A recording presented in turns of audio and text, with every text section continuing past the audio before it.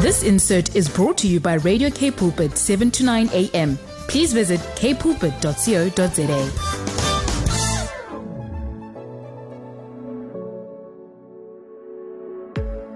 Greetings, it's Laura here from Higher Living with Laura.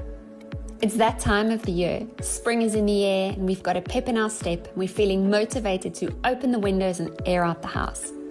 While you may be busy tidying and dusting, don't overlook that now is a great time to spring clean your body too. After a long winter of hunkering down on the couch and indulging in warming, comforting foods, spring brings the perfect opportunity to spring clean your body. Your body's always detoxing, and considering all it gets exposed to, it's doing a pretty good job. But sometimes it gets backed up and it needs a little support. Some people set aside anywhere between a couple of days to a full month to focus on helping their body get the rest and clean out. Even tackling something like the Daniel fast at this time could be beneficial. God has equipped us with some powerful detoxification organs, and I'm going to share with you how to support those as you spring clean your system. Let's start with the colon. Your colon helps you to stay regular. If your bowels are not moving along smoothly and you're emptying out frequently, waste accumulates and creates toxicity, which is then reabsorbed and recirculated throughout the body. Foods that can help cleanse the colon include flaxseed and chia seeds. And you can also look at specific supplements such as a good probiotic, digestive enzymes, and magnesium. Secondly, we have the kidneys. The most important thing for your kidneys to function effectively is water. Your kidneys are responsible for flushing waste from the blood, and if you aren't taking in enough water, your kidneys cannot function effectively and do their job. Foods that help the kidneys include cranberries, parsley, and cucumber. Thirdly, we have the liver. Our liver predominantly fulfills the role of a filter. It works tirelessly to sift through everything that comes into your body, uses what it can, and then gets rid of what it can't. Foods that help the liver include broccoli, as well as your red, green, and orange vegetable juices. Fourth, we have the lungs. Your lungs filter out fumes, allergens, mold, and airborne toxins. Be mindful of your breathing and take time out at least once or twice a day to take 10 deep belly breaths. Breathe in deeply and hold for a few seconds before breathing out slowly. And don't forget to get regular exercise. And finally, we have the skin. Our skin is the body's largest elimination organ and plays a key role in the cleaning out process. Your body can release and absorb toxins through the skin, so start reading labels and stay away from harmful preservatives and ingredients. Foods that can help the skin include walnuts, avocados, and oily fish like salmon. As I wrap up, I want to share 7 tips for your September spring cleaning action plan. Number 1, drink at least 8 glasses of water each day. 2, consume ample fresh fruit and veggies. 3, increase your fiber intake. 4, get moving for anywhere between 20 to 45 minutes. Simple walk will suffice. 5, get sunlight on your skin. Make sure to be getting at least 20 minutes of gentle sunlight every day on your skin. 6, get at least 7 to 9 hours of sleep a night to allow your body to rest and repair. And 7, supplement where necessary with natural whole foods. For more info or assistance on how to do a complete detox, you're welcome to get in touch with me online at higherliving.me.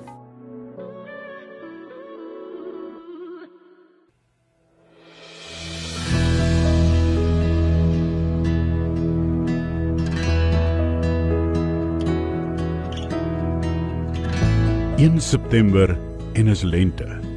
Seisoen van bloeisels, nuwe lewe, heerlike geure, dalk warmer weer, behalwe vir die sneeutoppe later in September aan die kant die dorings. Is tyd vir regruk, tyd vir skoonmaak, uitreik, deel, gee. Dis tyd vir jou hart om weer lente te word, deur God se liefde, Jesus se genade, want dit wys in die bloeisels. Wie daar se ligte tinteling in die herfsbries wat nou verbygaan, en ek wil juig en God se lof besing vir 'n verlossing wat hy gebring het, wat ook weer in 'n nuwe seisoen in lente wys. Ek is verlos van die winterse doodsheid. Daar's 'n nuwe lente. En daar's 'n somer wat kom by 'n nuwe Jerusalem. En hier in die lente, Here, gee my 'n nuwe perspektief.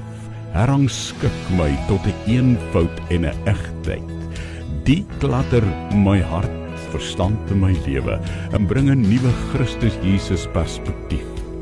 Sodat ek nie net kan sing van die heerlike lente nie, maar dat die uitbundigheid van die natuur daar buite vir my ook wys, as daar splinternuwe groen blaartjies aan die kaal stamme van die bome oral net uit hulle nate uitbars, dat dit ook vir my sal wees 'n vars groen kleed wat spog met die opstandingskrag uit die doodsheid van dit wat donker was.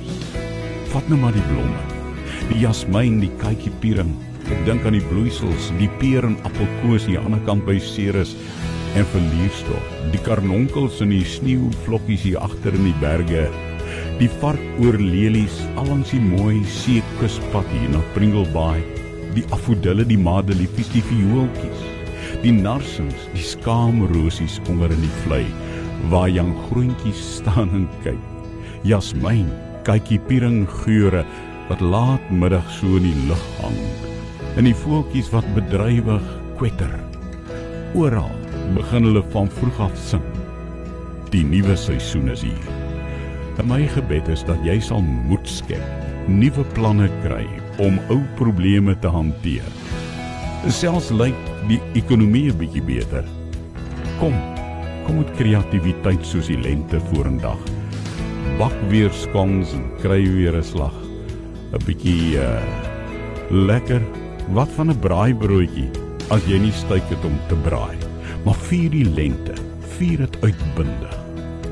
En daar waar siekte en hartseer en dood ook in hierdie tyd van swaar kry is, daar waar spanning en eensaamheid en trauma is, juis ook daar wil die lente deurbreek, met die Heilige Gees se ruach 'n nuwe wind laat waai, sodat daar 'n blydskap uit jou hart ten spyte van omstandighede sal kom, en sterkte vir almal wat swaar het en seer het, en laat die liefde en genade van Christus Jesus weer nuut uitgroei uit die wie moedeloos is, en jou krag 'n nuwe moed sal gee. Ai, dis heerlike lente, die winter is verby.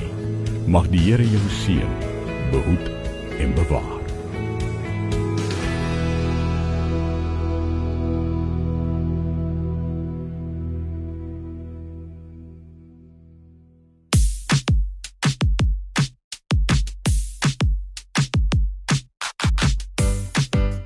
Hallo aan al die luisteraars, dit is die 1 September, dit is lentedag. Not so much lentedag in die Kaap, maar kom ons sê maar, dit is ook lentedag in ons gees. Dit is Aletta, Winckler, en ek wil vinnig vir jou sê, dit is die perfekte tyd om bietjie kas skoon te maak. Dit is 'n nuwe seisoen, dit is letterlik 'n nuwe seisoen, en ek is baie seker, baie van ons gaan ook 'n nuwe seisoene in ons lewens in die verskillende fases waarin ons is, en dit is fantasties om daai geleentheid te gebruik om die dinge wat agter is, agter te lê en uit te strek na die dinge wat voor is, soos wat Paulus ons leer. En ek dink een van die beste plekke om te begin is in jou klerekas. Dit is ongelooflik dat ons almal, ek kan amper sê deur die bank, almal 80% van die tyd net 20% van die klere in ons kas te dra. Wat beteken, kom ons dink daaroor, 80% van die tyd dra ons 20% van die klere in ons kas. Dit beteken, as ons konservatiewelik 375 items in ons kas het, nou klink dit verskriklik baie, maar dit is nie so baie as jy byvoorbeeld al jou klere, onderklere, bykomstighede, alles bymekaar tel. En sê nou maar, ons sê, dit is elke item is 'n gemiddelde prys van R375. Want klere is baie duur deesdae. Ietsie by Woolworths is afgemerk teen R375. Dan beteken dit is R144.625 wat ons spandeer op ons klerekaste omtrent elke 6 tot 8 jaar. Dit is wat die statistiek sê.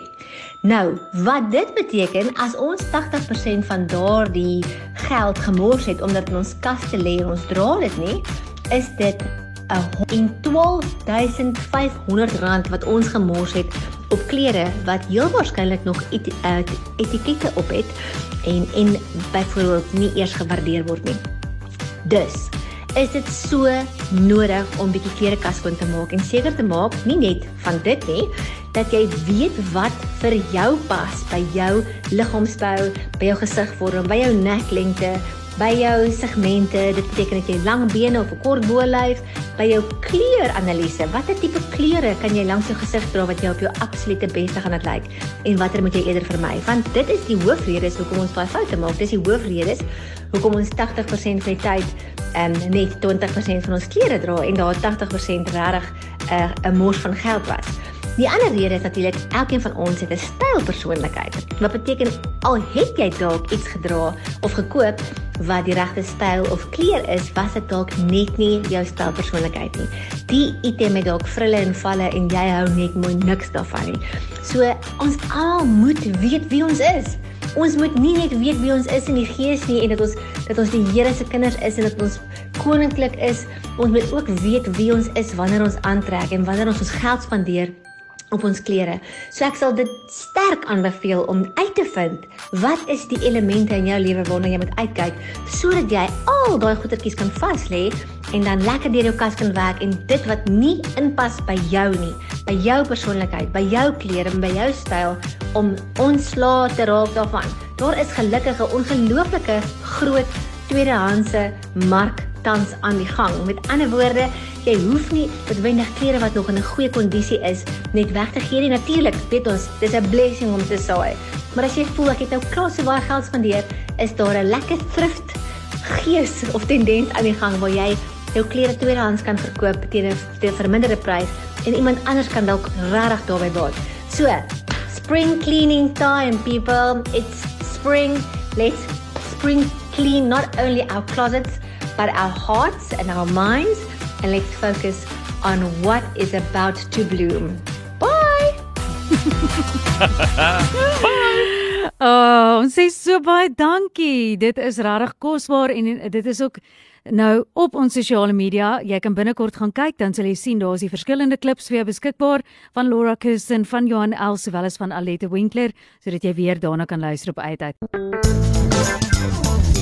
Hierdie inset was aan jou gebring met die komplimente van Radio Kaapse Kansel 729 AM. Besoek ons gerus by www.cape pulpit.co.za.